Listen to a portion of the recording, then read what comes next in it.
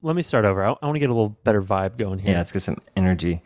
Welcome to Hold on, episode sorry, 282. I got to burp. Sorry. God damn it. Sorry. I'm sorry. It's lingering. I got to hold on. Damn you, Coca-Cola.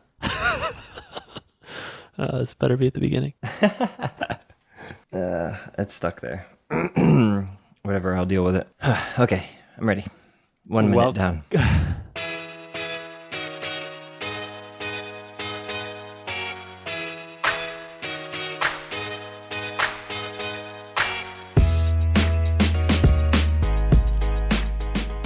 Welcome to episode 282 of the Design Details Podcast. I'm Brian Levin. And I'm Marshall Bach. Welcome back to another episode. Another week, another episode. We got a fun one coming up. We're going to talk all about some iOS stuff. We're going to talk about some work and industry stuff. And then we got some cool things to share at the end. So strap in. Before we get into some news, we want to thank our sponsor, Abstract, for making this episode possible. Abstract is a design workflow management tool made for modern design teams. That's probably you. And if you are like most designers, you're currently spending a frustrating amount of time looking for files, consolidating feedback, reaching out to your engineers and your PMs, maintaining lots of versions of lots of files and never really knowing what the latest thing is that's been sort of added in or shipped. So that's why Josh Brewer, he is a former principal designer at Twitter, co-founded Abstract. It's a lot like GitHub, but for designers. It's a version-controlled source of truth for all of your design work. It lets you run your entire workflow in a single, unified place. It's perfect for designers, developers, engineers, PMs, and any other stakeholder to collaborate and work together and keep your products moving forward. Designers at companies like Intuit, Zappos, MailChimp, and thousands of others across 75 countries are currently using Abstract today to improve their design workflows and increase their collaboration. With Abstract, they let you version design files, present your work. You can request reviews from your peers, collect feedback right in line, and you can even give engineers direct access to all the specs, all from one place. No more redlining, please. Red lines are the worst. Red lines are the worst. We've moved on. The days of red lines are over. Abstract has killed the red line. If you are redlining or just want to improve the way that you and your design team work together, go to goabstract.com. They have a 30-day free trial for you and your team. You can sign up for free right now. But since you're listening to this podcast, they're giving a little deal to people who might upgrade to that business plan. They're going to give away a $500 credit if you tweet at GoAbstract and at Design Details FM, which is us, with the phrase, improve my design workflow. One tweet can get you 500 smackers on that business plan. That's Smackaroo ROI. That Smackaroo ROI is available right now at GoAbstract.com. Seriously, use it. Version control alone is going to change everything about the way you work and add on all the other collaboration features for non-designers on your team. It's a dream come true. So thank you, Abstract. Go to goabstract.com and get that 30-day free trial. Thanks, Abstract. You're awesome. All right. That's it. We made it through sponsors. News. Marshall, you sent me a very interesting URL last night. Talk to me. I did. Yeah. So this came out a couple days ago. It is an iOS 13 concept. Oh boy. By a designer who goes by Apple iDesigner. These are basically just albums on Instagram, which is an interesting way to present work. But yeah, this person, I don't know if it's a man or a woman, but they have gone through and pretty thoroughly addressed a lot of different parts of iOS and what could be improved in iOS 13. Everything from the lock screen to app redesigns. So, Brian, what did you think of this? I know that I have my thoughts on some of this stuff. Some of it's good, some of it's not so good, but I'm curious what you think. Lots of things I liked, lots of things I didn't like. I thought that obviously the first thing that will strike people if you open the show notes and click our link is that this format is done through Instagram with multi-photo posts. So he groups them by like concept, and then there's lots of images explaining that concept. I thought the one cool thing in the presentation was how he would split an iPad into a left and right. And so as you're sort of swiping through this gallery of multiple photos on a single post. It looks like you've just panned an iPad, but it's really two photos, the left and the right half. That was clever. Yep. Yeah, kind of a cool effect. Yeah, the left side has a little headline and subhead, and then you click to the right, and then it's got another little subhead, but it's the right side. Yeah, it's really smart. Yeah, using the platform as an advantage, or like taking advantage of the way the platform works. Yeah, that's cool. So I can tell you my favorite proposal here, and I wonder if it's the same as yours. Okay, yeah, hit me. So the first post is a proposal for a redesigned lock screen and status bar.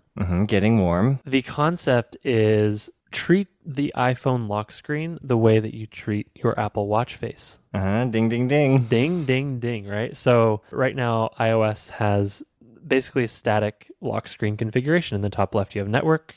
In the top right, you have, various network signal strengths and battery.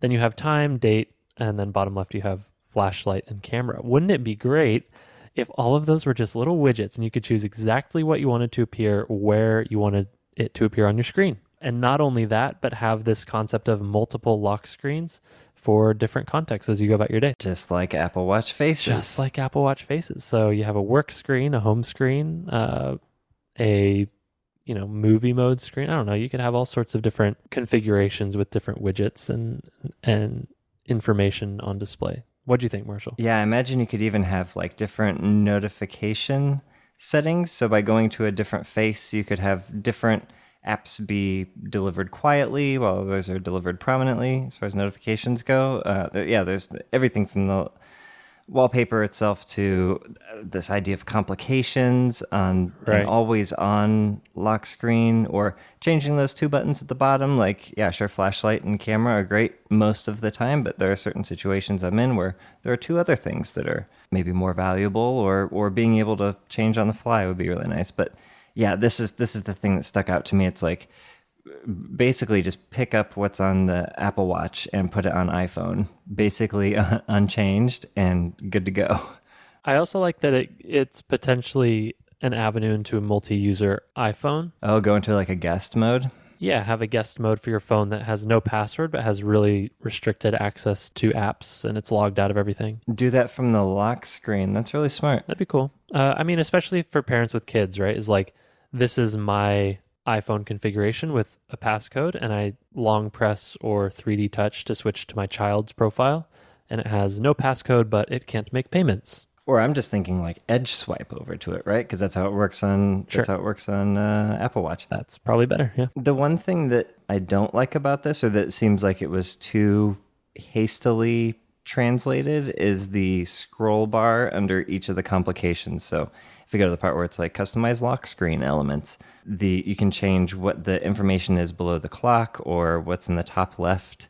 Instead of it being your network, it could be weather here in this example, but there's a little scroll bar under it, which would map to the digital crown on the Apple Watch, but there is no digital crown. So what is this? Is it a horizontal swipe, or is the rest of the screen just a big gesture pad? You know what I mean? Yeah. Like, how does this work? I'm not sure that was completely thought through, but it's really interesting. I could imagine this working really well in a lot of situations. Right, yeah. The interaction work needs some polish, but just conceptually having multiple screens with different widgets, complications, that seems lovely. It's so great on Apple Watch. Like the way you're describing it earlier, that's exactly how I set it up. I have different modes that I go into. I have like a home mode and a work mode and a workout mode, and each of those is represented by a different face and different complications that are appropriate for that specific mode I'm in.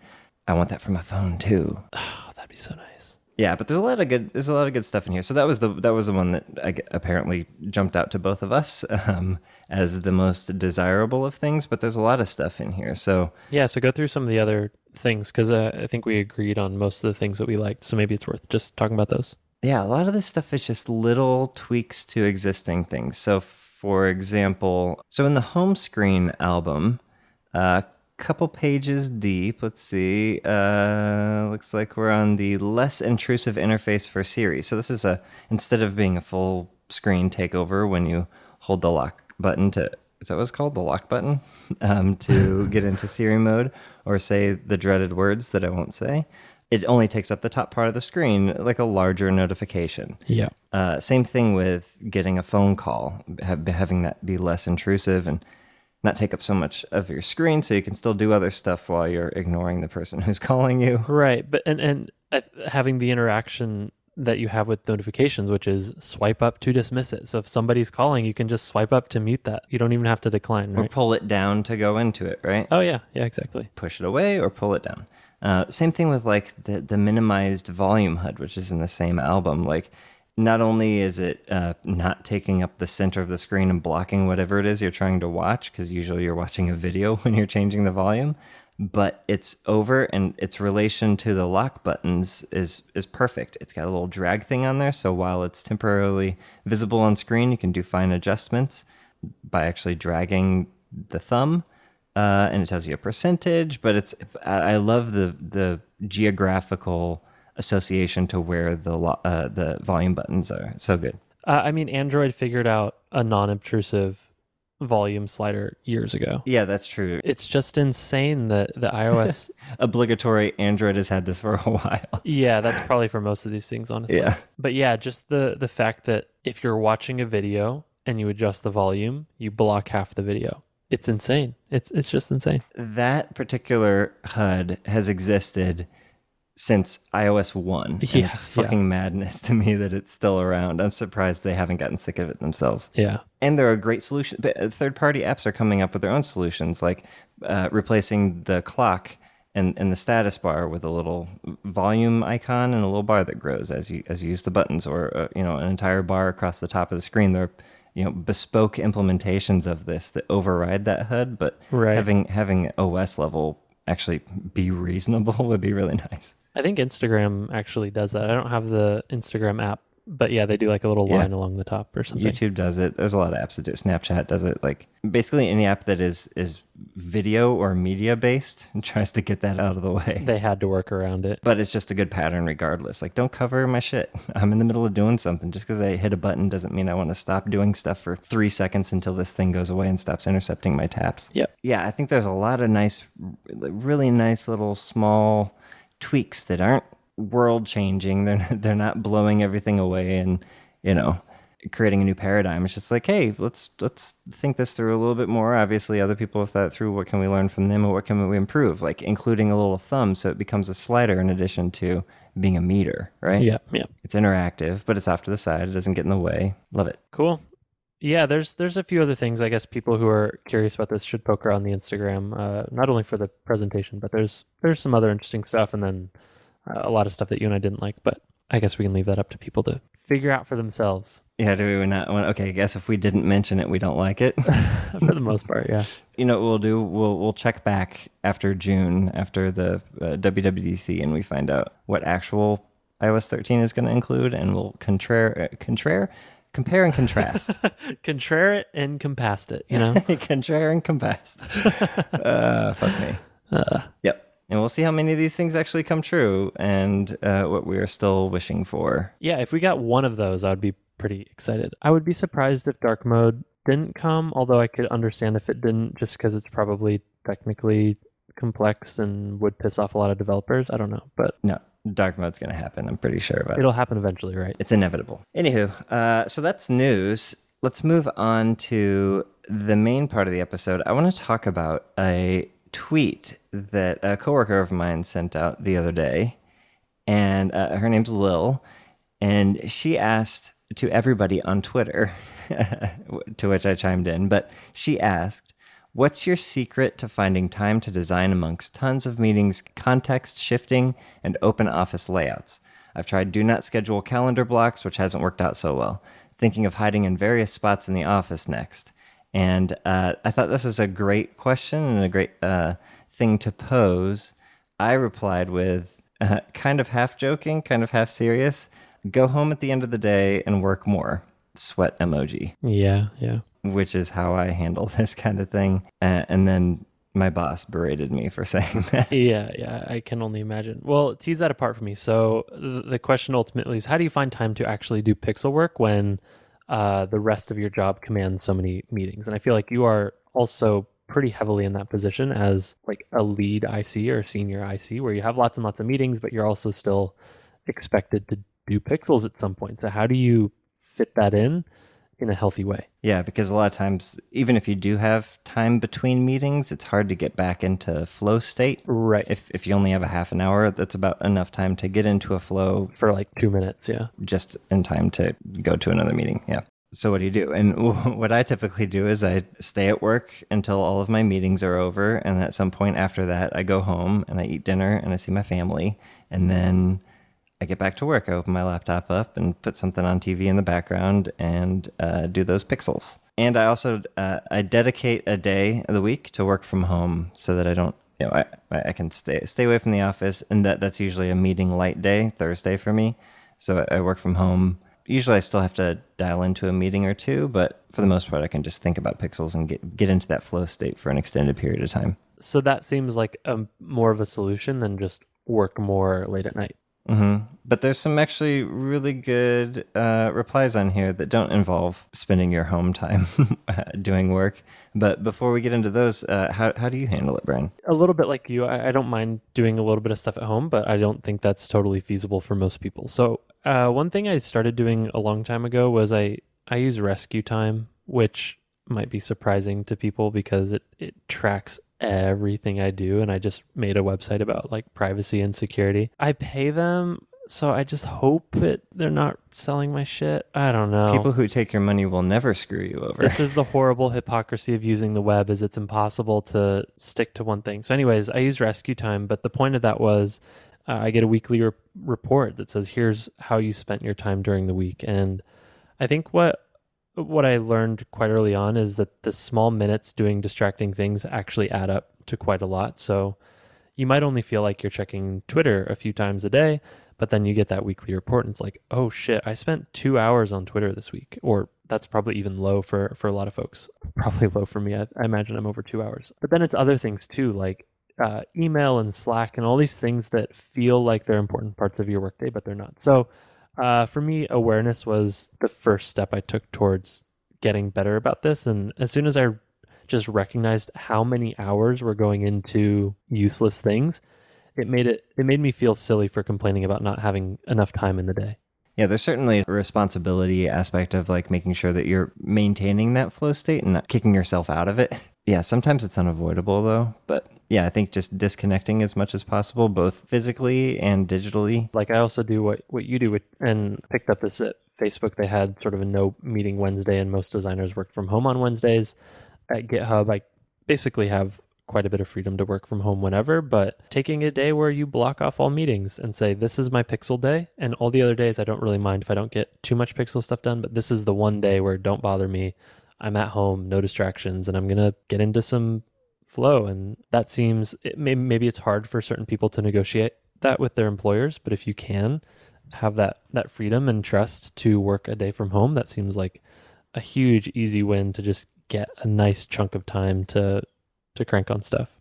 But yeah, what else did people say in the replies? Yeah, so Lil mentions schedule blocking, so putting a big do not schedule chunk on your calendar that hopefully people respect, but they don't always necessarily respect that. So Barbara replies, make fake meetings with me. She's also one of our coworkers. She says, make fake meetings with me. I've done it with other peeps, works like a charm. So basically find a partner in crime that you can schedule meetings with each other that look like legit meetings that you just both can get work done. Yeah. People are more likely to respect that than just saying, please don't schedule. It's like, well, my thing is important. I need to put it over your do not schedule. Right. Another suggestion is to just reject those meetings that are put over your block time. So Sarah says, I reject all meetings that are scheduled over my block time. You do have the power to say no. So yeah, I mean, like, you have laid out your expectations for a certain amount of time. If people don't respect that, like, it's definitely within reason for you to say, no, this is a do not schedule time. Let's do it another time if you can. I feel like that falls into this category of things that sound obvious in theory, but are really hard to do in practice. Because you want to be accommodating. Right? You want to be accommodating. You don't want to look like an asshole. You don't want to give the impression that, oh, your time is so much more valuable than theirs and that their bottlenecks are not important to you. But I feel like the same thing happens with do not disturb and all this advice that floats around of turn off Twitter, close your email, close Slack, like shut out things that can distract you, because it sounds so obvious, but when it comes to actually doing it, I find very few people do it. And you see these notifications rolling in while they're trying to get into the flow, and they keep looking in the top right corner of their screen or glancing down at their phone. It's like every time one of those things comes in, you're setting yourself back 5 minutes every single time. That's why I tend to like to work in the evenings, is because people don't bug me after 6. Oh, that's nice. Yeah. Like nobody's pinging me while they're eating dinner. Another good reply here is from Jackie saying, things I've tried at work. Send an I'm in focus mode to do work for X reason. Do not disturb me for X time frame. So sending an email out to your team saying, like, here's how much time I need, and here's why I need it. And hopefully that's enough context to allow people to realize, like, oh, okay, this is an important thing that they're doing, and it's temporary. It will end at a given time. I can wait that long, right? Sure. Yeah. I mean, same thing is true of scheduled block times. But yeah, if it just looks like you're unresponsive and there's no end in sight for when that will when you'll be back online, then people can start to freak out a little bit. So if you give them an expectation of like, okay, just last until 4, and then you can bug me, it might help. Yep. Good advice. Maddie says they'll never check the ceilings, which is great advice. I think you don't look up. Nobody ever looks up. Well, I don't think we call that finding a quiet space at the office, which honestly is way harder than it should be, especially in this modern trend of having open offices. It's fucking impossible to find a quiet place. But I remember at Facebook I did that a lot. I would find a couch that was away from people, and then at GitHub I've found a nook underneath some stairs where a lot less sort of visual noise of people walking by or computer screens on either side of me. So finding a little cubby at your office is useful as well. Yeah. Wesley says, for me, it's about protecting your actual chunks of time from open office layout shenanigans by clearly establishing with my coworkers that headphones on equals do not disturb me. Oh, yeah. Headphones off equals disturb away. Yeah, That and declining meetings. Yeah, and that's great too. I walk around with headphones on. If I'm not in a meeting, I basically have headphones in my ear the rest of the day. I might not be listening to anything. They might not be on, but I got them in. It's like it's a pretty universal symbol for don't bug me. yeah, totally. Yeah. That's a good one. Yeah. So that's our advice and Twitter's advice. I'm curious what we've missed. So if you do something in your personal workday or life that helps you get focused, undistracted time to work on pixels, get shit done. Let us know. So tweet at us at Design Details FM. We can throw some new and interesting suggestions in next week's follow-up. I think just having this library of things that other people do that they've been successful with is useful. So share what you do, and hopefully others will find value in that. Yeah, absolutely. I'm going to steal some of these suggestions. Yeah, I'm just going to work from home more. Actually, no, I'm going to work from New York more. That'll be easy. Humble brag. Humble brag. Well, not really. Cool. Marshall, should we wrap up? Yeah, let's do some cool things. Cool. All right, so we're recording this on a Thursday, and yesterday, Wednesday, January the 30th, a fellow by the name of Jared Sumner posted a blog post called "Why Isn't the Internet More Fun and Weird?" And it's a very short blog post, but the point of which was arguing that removing the ability for people to enter dynamic code into consumer applications has killed the creativity of the web. So the examples he calls out, or the one example he calls out is MySpace, but the other obvious one would be Neopets, where basically the product itself had this little hack where you could type code and the application would execute it. So you could theme your MySpace page. And it turns out that was actually an oversight by the engineering team. But then when people started getting really creative, they just let it roll. That's no longer the case with basically any modern at-scale consumer app. The name of the game is consistency and security. You don't want people typing arbitrary code. But as a result, things are just a little less quirky. So anyways, this blog post is making a case for how to try and start bringing some of that back. And the way that this fellow is doing so is with a new product called CodeBlog. We'll have a link to that in the show notes, but it's codeblog.app, which looks like it's in an early sort of preview, but you can request access. But it looks like a little blogging platform where you can actually type dynamic executable code into the composer. He's doing it with a new tool called MDX, MDX.js, which is a form of Markdown? It is Markdown X that can put React components in it. Markdown Extreme. It's Markdown with React. So it's really, really cool, and turning that into a blogging platform would be interesting. So anyways, yeah, the URL is codeblog.app. The blog post is worth a quick read, and you can reminisce. Mm-hmm. Wait, what is it? Reminisce about your MySpace themes. Yeah, there's a screenshot at the top of this blog post, and it reminds me of why this is such a terrible idea. But I'm an uppity designer, so what do I know? Yeah, can you imagine being a designer at MySpace and being like, what the fuck have we done? I don't know, man, but it was more fun. It was interesting. Every profile said a lot about the person, especially how bad of a taste they had. Yeah, that's the thing is, like, I tweaked the hell out of my MySpace, but it was tasteful for my skill at the time. Sure. In the zeitgeist of the time. Oh, man, I wish we could find a screenshot of that, Marshall. It was mostly like dark red and grays, which that my aesthetic hasn't changed too much. Wait, what? What are you talking about? Dark red and gray? Uh-huh. Marshall. Not that dark red. Okay. No, everything I do is like white and blue and red now. Yeah. I'm very patriotic, Brian. Sure. For France. Sure. All right. So that's my cool thing. Marshall, what's your cool thing? So my cool thing is a TV from LG. Now, this came out, or it was announced a few weeks ago at CES, or maybe it had been announced before that, but it's basically a box with a roll-up TV in it that opens a little hole, and the TV rolls up. And because it's OLED, it can be really slim, and it can actually roll up.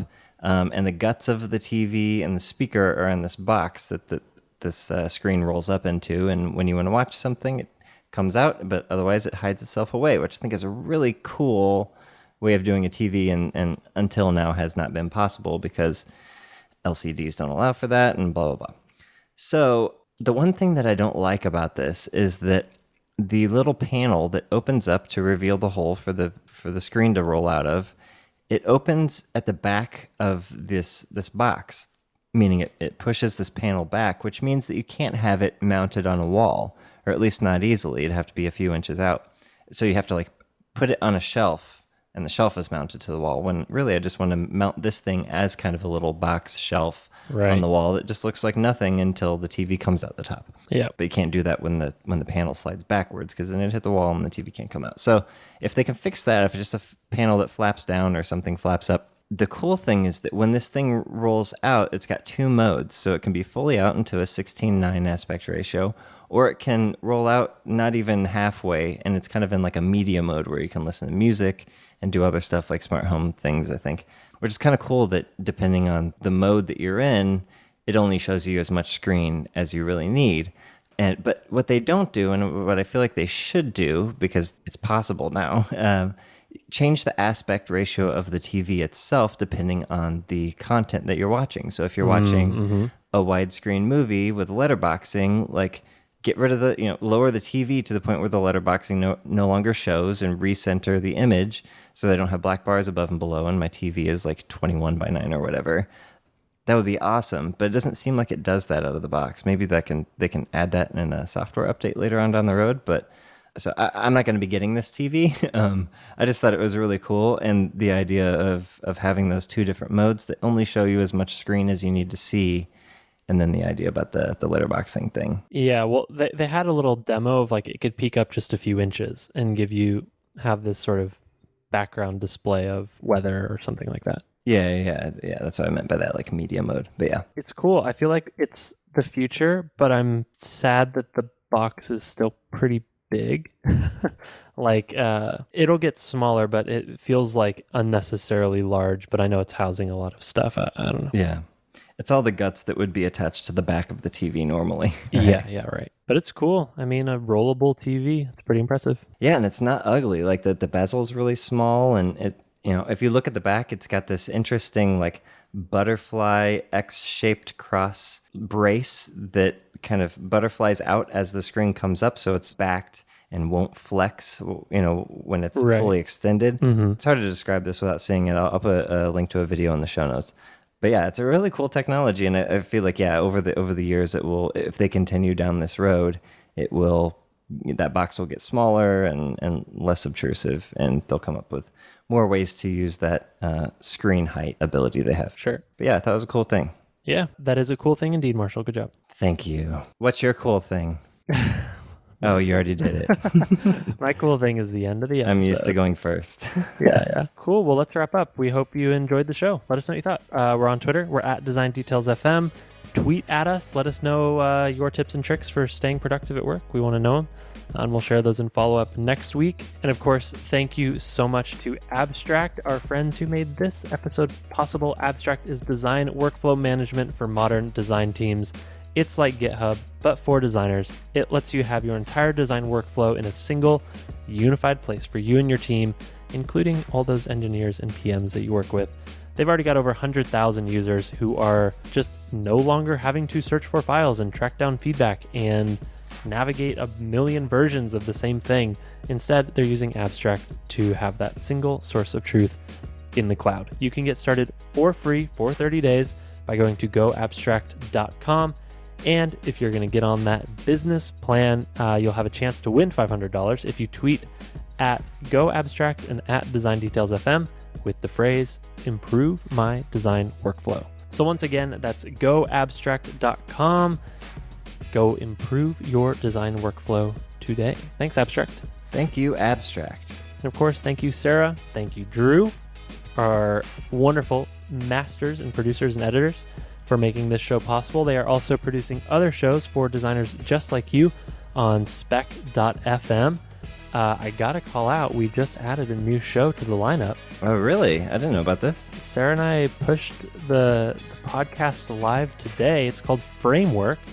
We'll have a link to that in the show notes, but that's on spec.fm. It is a podcast about the process of researching, planning, and building. All of that goes into bringing a product to market.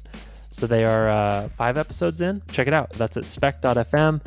Otherwise, follow us on Twitter. Tweet at us. Let us know what you think. We love hearing from you. We love replying to the tweets. And we always look forward to that every week. So until next time, this has been your boys.